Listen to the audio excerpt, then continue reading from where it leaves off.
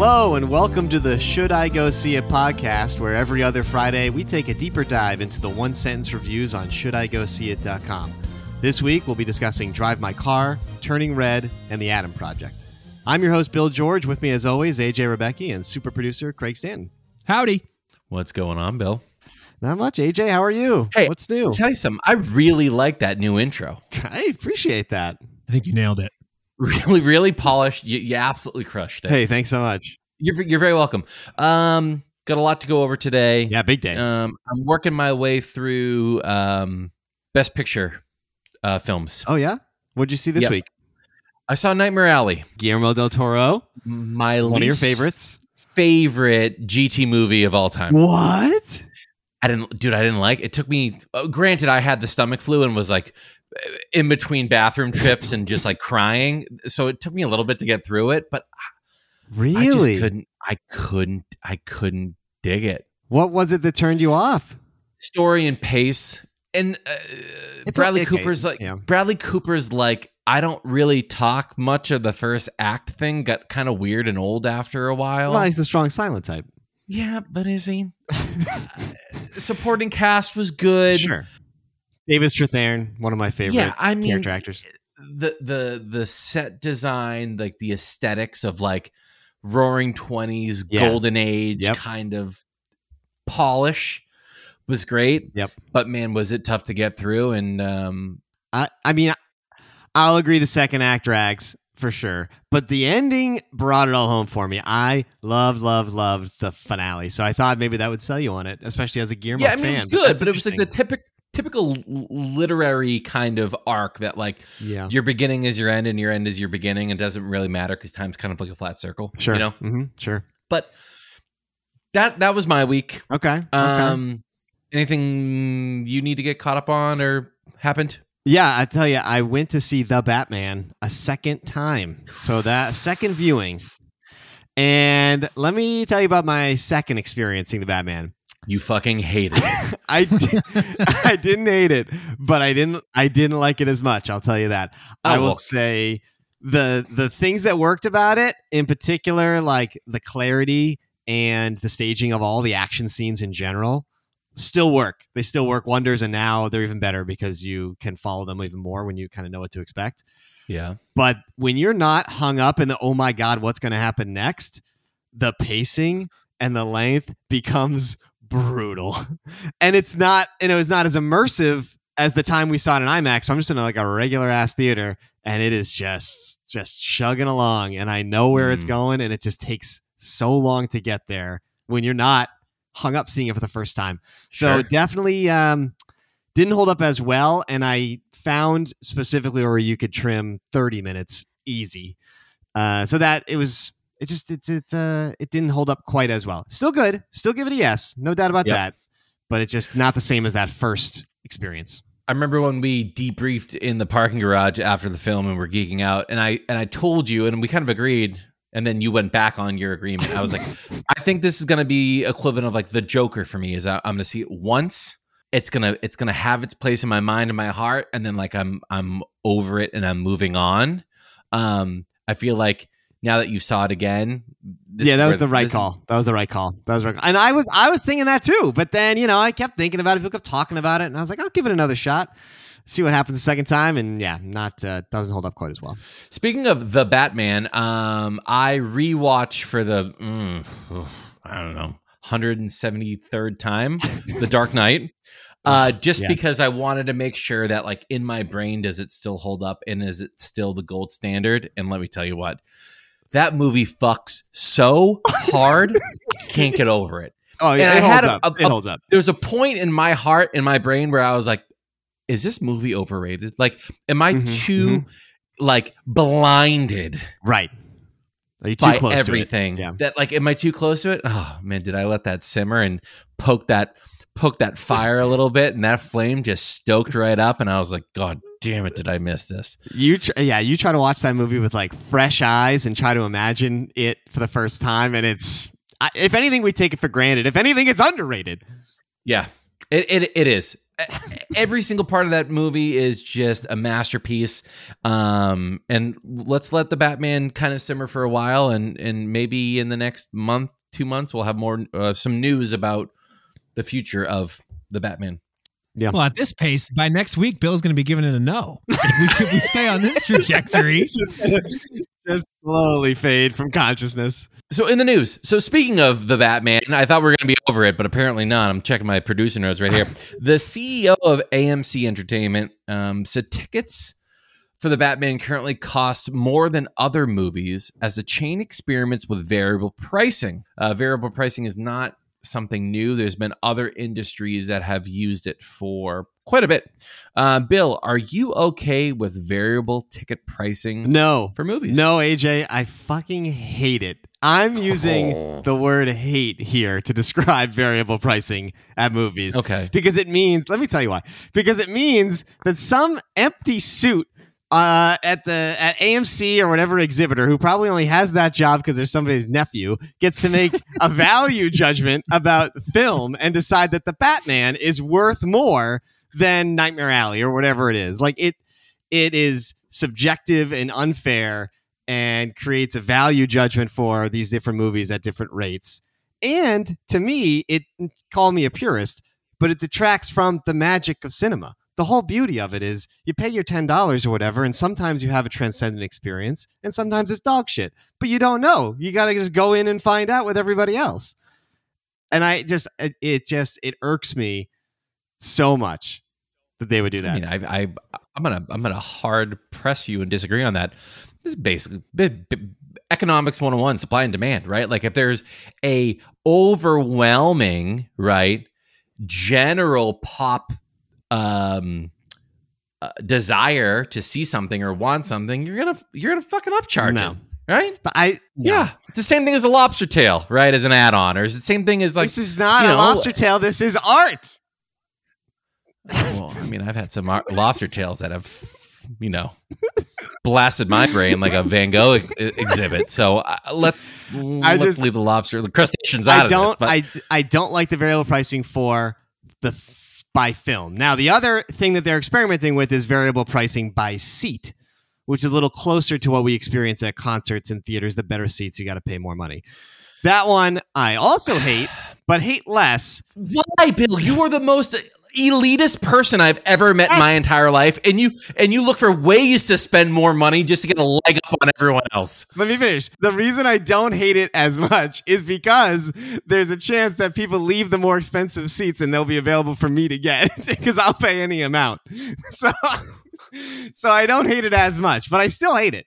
I like the way cinema has worked. It's a flat rate, no matter what seat, no matter what the movie is, and you make your decisions. Yeah. But like, here's the thing, though. I'm sorry. This might like hurt your feelings, but like, you are the least affected person by this, and I'll tell you why. It's because you work retail, and you normally have a weekday shift off and a weekend shift off.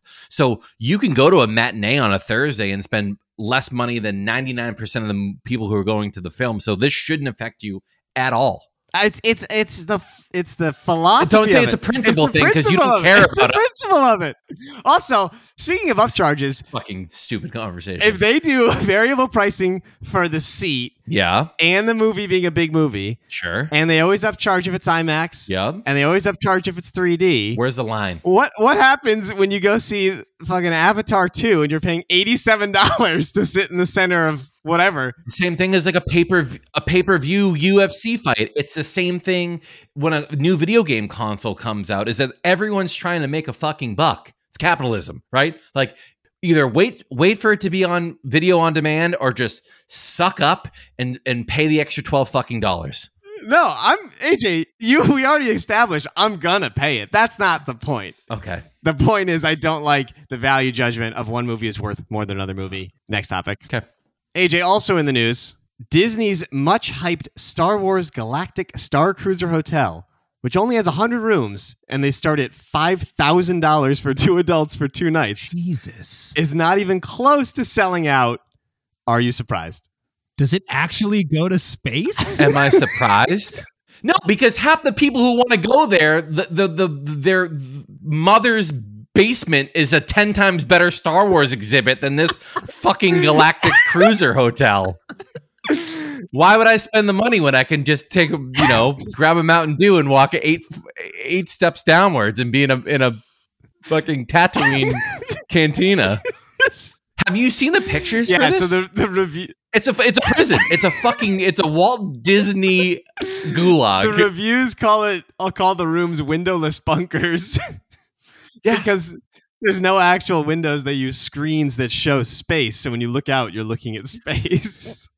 I'm so glad this is my story because I did a little deep diving when I saw it come up on AV Club or Entertainment Weekly or whatever. There's no restaurants, no spas, no pools, no nothing. Like there's no amenity in this actual facility that costs the same as like a 1998 Honda Accord for like a weekend.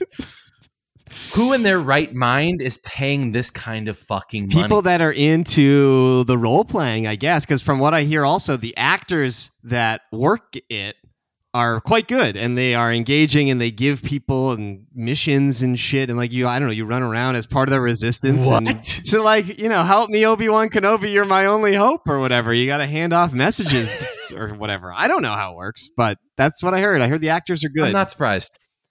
This is just there's probably a million things I could say, but I'm not going to say it because like I don't fall into the demographic. Yeah, I like Star Wars movies, but like there's no way I'm spending $5,000 for 2 nights to do this. It's just hilarious to me because I remember when it was being built, it was getting such hype of like you get to go into Star Wars and be part of Star Wars experience, and then nobody actually books it. It's hilarious to me. Next story. All right, Bill. Last story, a sequel to Beetlejuice and a prequel to Training Day are officially in the works. God. These come on the heels of Matrix Resurrections, Ghostbusters Afterlife, Top Gun Maverick, all the video game shows we talked about last episode. Bill, what the hell is going on with all of these legacy sequels and the lack of originality coming out of Hollywood? It's tough. It's real tough. And I am getting real sick of the legacy sequel trend. Like it is brutal. And I think there's a couple factors. I think our generation, grew up in front of TV and film in an amazing period in film history. And now our generation are the ones starting to make the stuff in Hollywood. And I feel like you write what you know. And they want to appeal to our generation because we're the ones with disposable income. And now we have kids that we can bring to the theaters. And I think times are tough and nostalgia sells because it transports you back to a simpler time, and ours is not a simple time. And the entire industry is built around giant tentpole movies that need to make money or else the industry will go under. And the only way to guarantee money is to use something that they already know works. And it just has become this brutal cycle. It's why we ended up with another Independence Day, another Terminator. We had Jurassic World 3 coming soon. Like, I understand the whys. I absolutely hate it. They're so rare that they actually work. I mean, Ghostbusters Afterlife, right? We agreed that it was pretty good kind of reboot. Yeah. Revisit. Yeah. But like Training Day, like, yeah. What are you going to show me? Yeah, exactly. That I can't already like figure out from watching the original film. Like I can paint a picture on how the corruption came to be, and I know it's going to end up happening. You're going to have either Michael B. Jordan or Anthony Mackie play young Alonzo. Like, yeah, we said everything we need to say really with the first Training Day. If you're not going to completely reimagine something like Creed or Mad Max Fury Road, like those are the only 2 examples I can think of where like it worked. That's basically the list for me. So yeah, it's I think those are the reasons, but it is definitely starting to weigh on me, the lack of originality.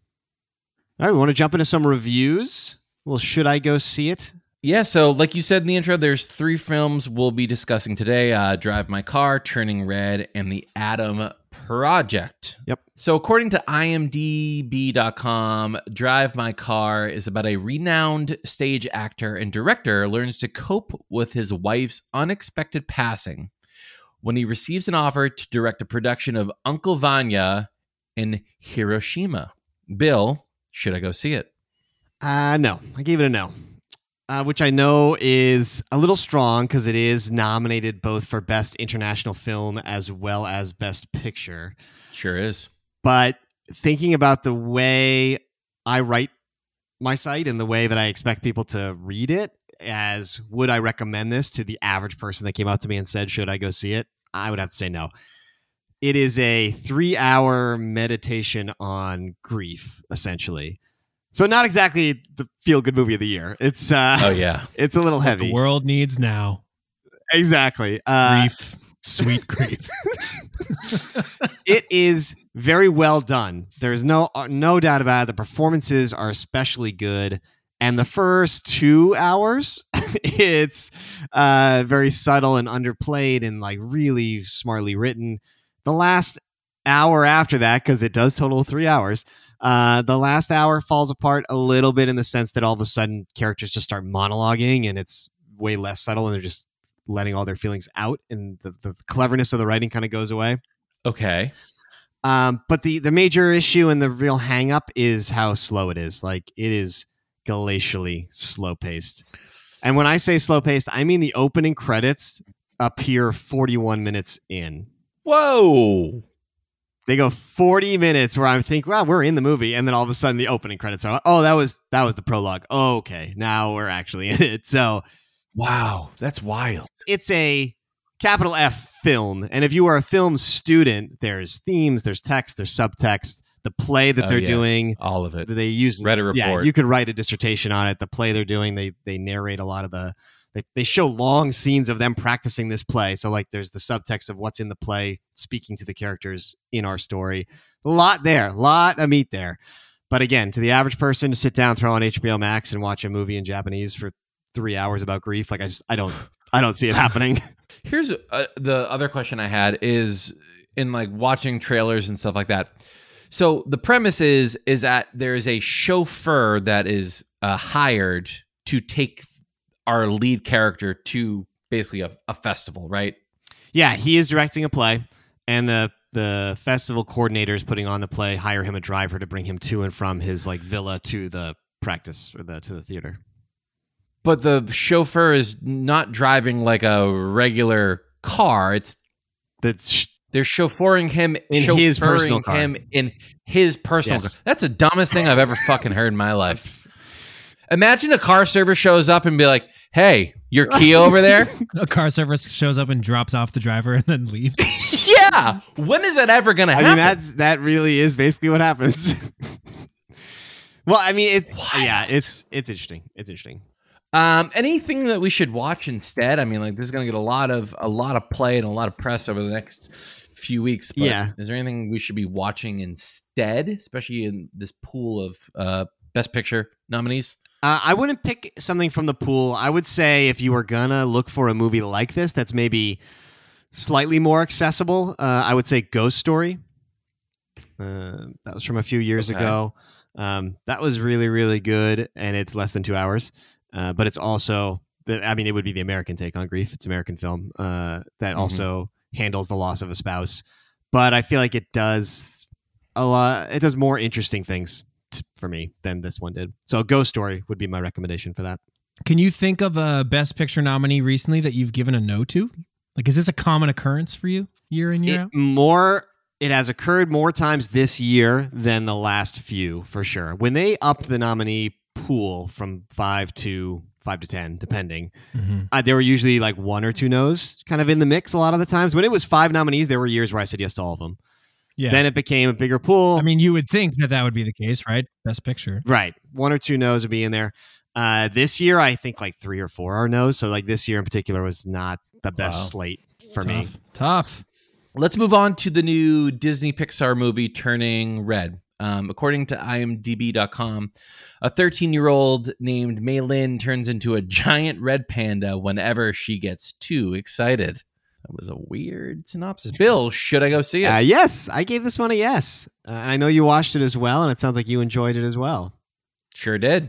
I thought it was really clever. I think that was like the main thing is the script is just very, very smart in how they deployed sort of the metaphor.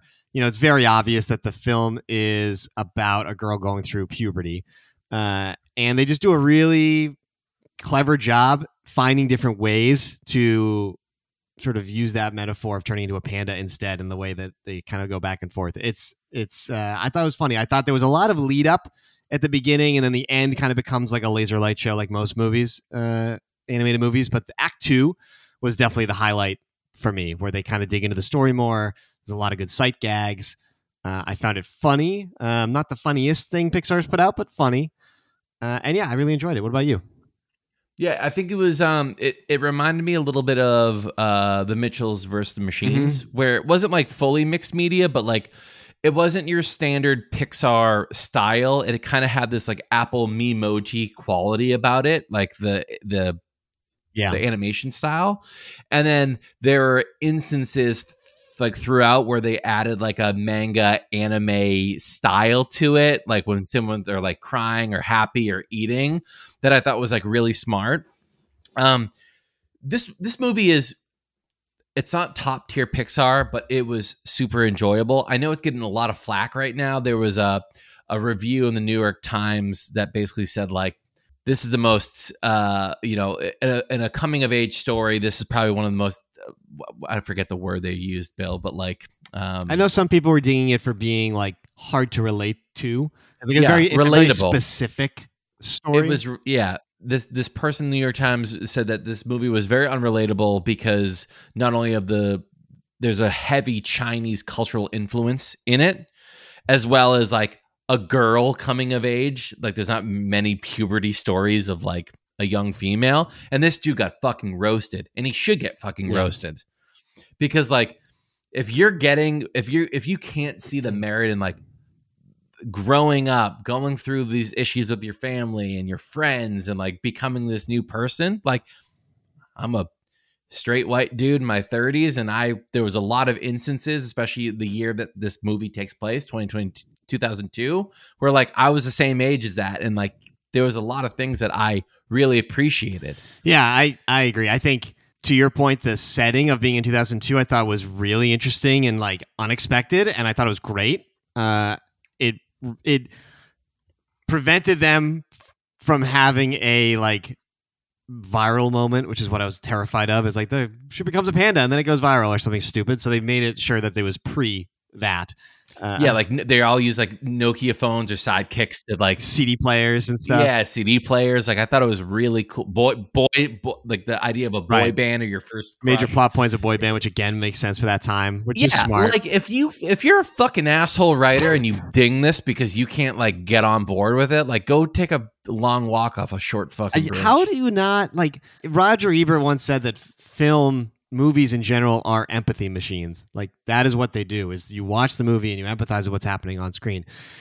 And if it's done well, like it is here, it shouldn't matter who you are. You should be able to relate to what's happening on screen. Like most of the shit we watch nowadays, like I can't relate to fucking, I don't know, Dune or whatever. It doesn't matter. Well, or like West Side Story. You think someone's going to watch it and be like, man, I really wish that gang was fucking Italian. Yeah. Like you would never say that. Yeah. Although that's why I was very excited when the people that took Liam Neeson's wife were Albanian. I was very excited to see myself represented on screen. Yes. Funny thing, did you stay around for the end credits of this? Oh, no, I don't think so. Was there a post credit thing? Yeah, there's like a very small post credit scene. I missed it. That was pretty funny. So I'm about to load that up. If you're gonna watch it, stick around for the end credits. But overall, we're looking at second tier Pixar. Really smart, really funny, really engaging. It's like barely over an hour and a half. Yeah. So easily doable for a family movie night. Agreed. Definitely recommend. All right, Bill. So last movie we're going to talk about today is The Adam Project, the new Ryan Reynolds film on Netflix. According to IMDb.com, after accidentally crash landing in 2022, time-traveling fighter pilot Adam Reed teams up with his 12-year-old self for a mission to save the future. Bill, should I go see it? No, you really don't need to. I mean, if you've seen a Ryan Reynolds movie in the last few years, you kind of know the drill. Can we before you really just hammer this? How is this guy still getting work? He's been doing the same thing for 20 years. Like, he should have stopped at Just Friends, and I would have been completely Will okay Ferrell's been with doing it. the same thing for 20 years, and he's still making No, that's movies. a fucking lie. No, that's the Ryan Reynolds and They both have a shtick, and they both have just hammered it into the ground. I can give you 3 movies off the top of my head right now that are not Will Ferrell shtick movies that are phenomenal. I don't disagree that Will Ferrell also has some non-shtick movies, sure, and Reynolds, I hope, will get there. But in general, I will say it's similar. But this kind of goes into but this is what's interesting, actually, about that, is this movie, his shtick works really well for it. But the problem is, it's like a cry wolf situation because we've seen the shtick so much, it's no good. But now when it's actually applied here, when it could be used well, it doesn't have as much impact. And the reason I say his shtick works well for this project in particular is there's a young version of him in the movie. And so you have this 12-year-old child actor who is now mimicking Ryan Reynolds' shtick because they're the same person. Yeah. And then they play off each other doing that same shtick. And it has some funny moments. There's no doubt it has some funny moments. So this would be good use of his talent. It's just that we have seen that so many times that it loses a little bit of its luster. Other than that, the plot is borderline nonsensical. They're chasing a MacGuffin. I will give you one guess as to what form this MacGuffin takes. Some sort of like energy source thing. No, more real than that. More grounded. Oh, like a diary or like a voicemail from his parents. It's a hard drive. Is that what you're gonna say? Did I get reach to it? No, I was gonna guess something else, but the hard drive definitely occurred to me. Yeah, classic hard drive MacGuffin. They got to chase. The effects are, it's an effects-based movie. The effects are cool sometimes and super green screeny and phony at other times. The needle drops are absolutely brutal. There's one Zeppelin, I think it was Good Times, Bad Times, that is just distracting as all hell. Like these movies that keep doing this, like you are not Guardians of the Galaxy. And Guardians of the Galaxy has a narrative reason for him to listen to music of that era. So it actually makes sense. All these other movies are just doing the same thing just to copy the aesthetic, and it doesn't work. And just like Guardians, this movie also has Zoe Saldana in it because she's in every sci-fi film. And director Sean Levy, who did Free Guy as well, who's also now doing Deadpool 3, it seems to be Ryan Reynolds' best friend at this point. Yeah, they're buddy for sure. So yeah, it's a forgettable film. But there is one scene that I want to comment on that was absolutely remarkable. So the movie's no good. But there is one scene, the writing, the acting, the emotion. Like I legitimately think it's the best performance of Ryan Reynolds I've ever seen. Whoa. I was in tears. Whoa. From one scene. And it takes place like 15 minutes in the movie. So if you want to watch the movie, just like watch the first 20 minutes and then cut it off. Because he is from 2050. He comes back to 2022. And you see the kid growing up. You see him as a youngster. And he is a teenager, or teen or tween or whatever. So he's, kind of bratty. And he's Ryan Reynolds, so he's by default bratty. And he's kind of mean to his mom and whatever. And Jennifer Garner plays his mother. And then there's a scene where Ryan Reynolds goes to a bar and his mother walks in and like gets a drink after work or whatever. And he gets to like interact with his mother. Huh. Now, as an older person coming back and traveling back in time and gets to interact and say things codedly because he can't say, I'm your son from the future. So it's just kind of coded. That's where the writing is just so subtle and clever, where they're both kind of holding back the emotion just a bit. And he gets to talk to her. And obviously there's obvious for you, but for our audience, there's a personal element to that. For me, I lost my mother a couple years ago. So like the idea of putting myself in that scene to go back in time and then be able to talk to your mother again was like, so it blew me away. I was in tears. It was so good. And even taking the personal element out of it, it's incredibly well written and well acted and completely out of place for the rest of this schlocky, terrible B sci-fi movie. But if you're going to watch it, watch the first 15 minutes because that scene is so good. Him and Garner are fantastic. So highly, highly recommend that one scene. But one scene does not a movie make, so I still had to give it a no.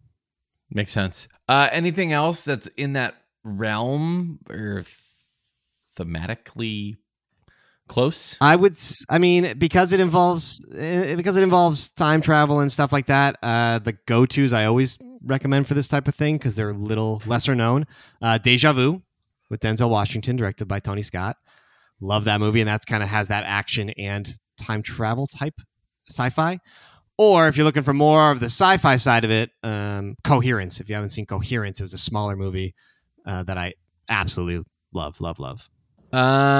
Moving on to our last segment, Netflix and Bill. What are we watching? Did you finish anything this week? What's on deck? What have you been watching? What do you got? I got 3. I'll go quick though. Pam and Tommy, I finished. There were only 8 episodes. So we've talked about it previously. I finished that show, and if I had to give that a should I go see it, I'm going to give it a no, to be honest. Oh, wow. It doesn't really say anything particularly resonant. The entertainment value does not outweigh the weirdness of watching it, as we talked about previously. Pamela Anderson has a Netflix documentary coming out to set the record straight, which will probably be more interesting than this dramatization. Is that one of those things? I feel like this happens a lot nowadays. Is that one of those situations where it's like a 6, 8, 10, 12 episode season of a show that should really have just been like a 2-hour movie? Probably. Isn't it directed by the same person that did I, Tonya? I think so. Which is like a really good stylized dramatization comedy of, Tonya Harding. And that was done exceptionally well. Like you said, Craig, like, why couldn't this just been a 2-hour film in the same vein? Fair. Also, on Hulu, I started watching The Dropout. Me too. Which is the story of Elizabeth Holmes and Theranos. It's a dramatization of that scandal. I watched the most recent one today, which will be episode 5 as of this recording. And I'll tell you, for me, the first 3 episodes were a bit of a tough slog to get through. Very generic, here's a very driven person who's also socially awkward, like becoming who they're going to become. I wish they could have done that in 1 episode, not 3. But episodes 4 and 5, when they're actually in the business and they're starting to bite off more than they can chew and making deals with Walgreens that they can't fulfill, like, it's starting to get much more interesting to me now. Yeah, no, it's really starting to pick up. Amanda Seyfried plays Elizabeth Holmes. I mean, she's not the best actress in the world, and there's moments in the show where it's like very good scene development and character development and like great acting on display. There's other moments where it's just awkward and falls flat. The funny thing is do you know who the original casting for this was? It was going to be Kate McKinnon, wasn't it? Kate McKinnon from SNL, which I can't imagine in my head. That would have been something wild. Yeah, it would have been something. So it's good. We have both watched the HBO documentary around it, which I thought was exceptionally good, which is why I'm watching the show now. If you can't get into the first 2 episodes, please watch the Theranos documentary on HBO, because it kind of, Yeah, I think truth is stranger than fiction. I think the documentary might end up being better than this, but we'll see how it shakes out. And then the last thing I started was Winning Time: The Rise of the Lakers Dynasty on HBO. There's 2 episodes of that so far. Love the cast, love the premise. A big basketball fan, but let me tell you something. I fucking hate the show. And it's because of Adam McKay directed the pilot and set the tone for the direction. Jonah Hill actually directed the 2nd episode, and he kept that same style going. Oh, and I love the story they're telling. I hate the way they're telling it. There's terrible like on-screen text. There's constant fourth wall breaking where the character just in the middle of a conversation will turn to the camera and say like what they're thinking. Or yeah, that's McKay 101 though. There's like zaniness. There's inconsistent visuals. Like it looks like it's in the 70s, like the way the film grain that they added to it. But then they also cut to stuff that looks like it was shot with like a handycam from back then. Like, I don't know, like the quality is like all over the map. I was going to ask, is the show is in that like grainy, like VHS-y looking old timey, like the commercials and trailers are? Yes. The entire time. That's everything in that trailer is exactly what it looks like in the movie. I'm not planning on watching the show one way or the other, but when I've seen the trailers, which I get constantly. I was hoping against hope that was just like just super to entice stylized you. for the trailer. Yeah. Well, that's the same thing too. Like when the Snyder cut of Justice League came out, it was black and white and 4:3. Like, it's fucking 2022, man. Like, what are you trying to tell the audience from this stupid fucking format that went away 20 years ago? I don't even mind if they just had the one sort of filter on it where it has that kind of older film grain. That's fine, but it's inconsistent because they do different types of film grain, and sometimes they change aspect ratio with like weird bars. It's just, so you can't even get used to it. You can't get used to it because of the cutting. It's just horrendously edited and directed.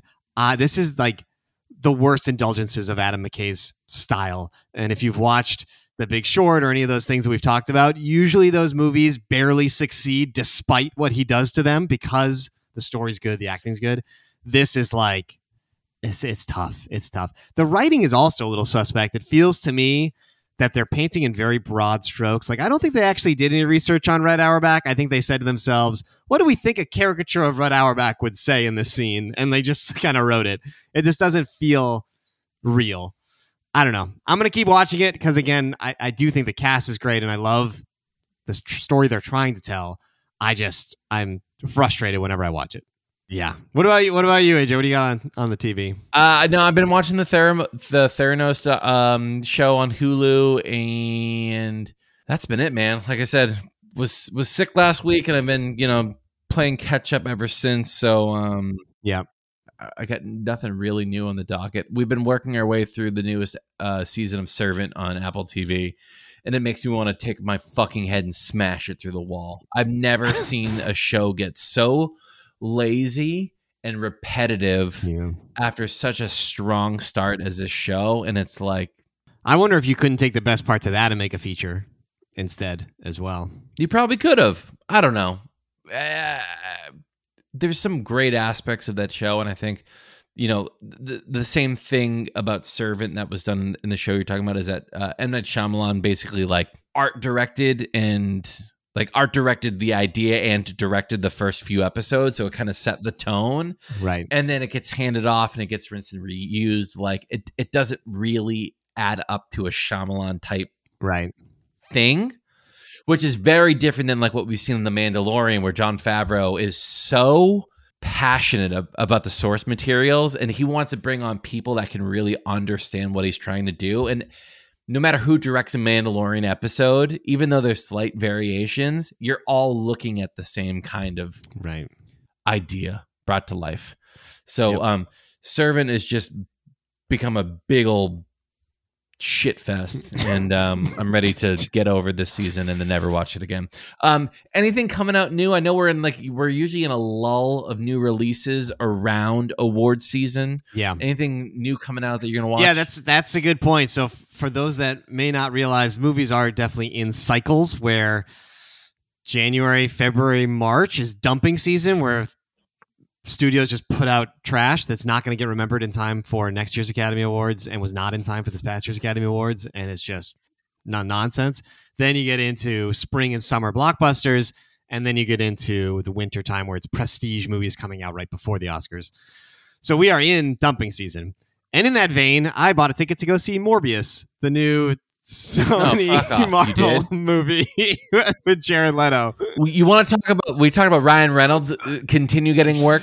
How the fuck is Jared Leto still a paid actor in Hollywood? Academy Award-winning Jared Leto. Put some respect on his name. Academy Award-winning, fucking 30 seconds to shithead Jared. Well, Leto. He plays Morbius. He's one of the Spider-Man's bad guys getting his own movie, like Venom, without Spider-Man in it, mind you. And it looks absolutely terrible, but I'm going to go see it so that you don't have to. That's the service that I do for our listeners. Bill, you know what? You're a real patriot. That's all I have on the docket right now is Morbius. Yeah. What about that other one with him about WeWork? Is that a show or a movie? That is a miniseries on Apple TV. Wait. Jared Leto's playing, what's his name? The WeWork guy. No shit. And Anne Hathaway is, I know the other lead. I don't know her role, but. Speaking of like millennial startup things, Apparently there's a Joseph Gordon-Levitt show on like Hulu or Roku or whatever where he plays the founder of Uber. Oh, it's on Showtime. It's called Super Pumped. The Battle for Uber. Yeah, the key art on that, the way his face looks makes me want to just punch face. The TV. I did not watch that one, but it has started already. I think there's 2 episodes, maybe. He's another guy that's like, you had a lot of promise, kid. Hot take. JGL's best film. Sorry, his best film is Inception. His best performance, I would give it to Brick. Oh shit, I forgot Brick. Fucking love Brick. Oh yeah, okay. So Brick, Inception, 500 Days of Summer, and then 500 Days of Summer became this typecast of like this like emo kid who listens to the Smiths. Then he had a show on Apple TV that he produced, directed, and wrote that just fucking tanked. Where he's like a school teacher who plays like Casio keyboards or whatever. Yeah, has like a couple chord synths and then like is deeply depressed because his only like joy in life is coming home and playing, a 22 key keyboard for 4 hours after work. He also had that Don John movie with ScarJo that didn't quite work. Oh my God. Yeah. The guy addicted to porn. He got yoked for that film too. All right. I feel like this was a very cathartic episode for both of us. I feel like we were on edge. A lot of anger. Even had a chance to go down a JGL rabbit hole. Who would have thought? Yeah, it wasn't in the production notes. So no, it was not. Thank you all for listening to the Should I Go See It podcast. Please make sure to follow on Instagram at Should I Go See It. Send us a message. We'd love to hear from you. Thank you so much.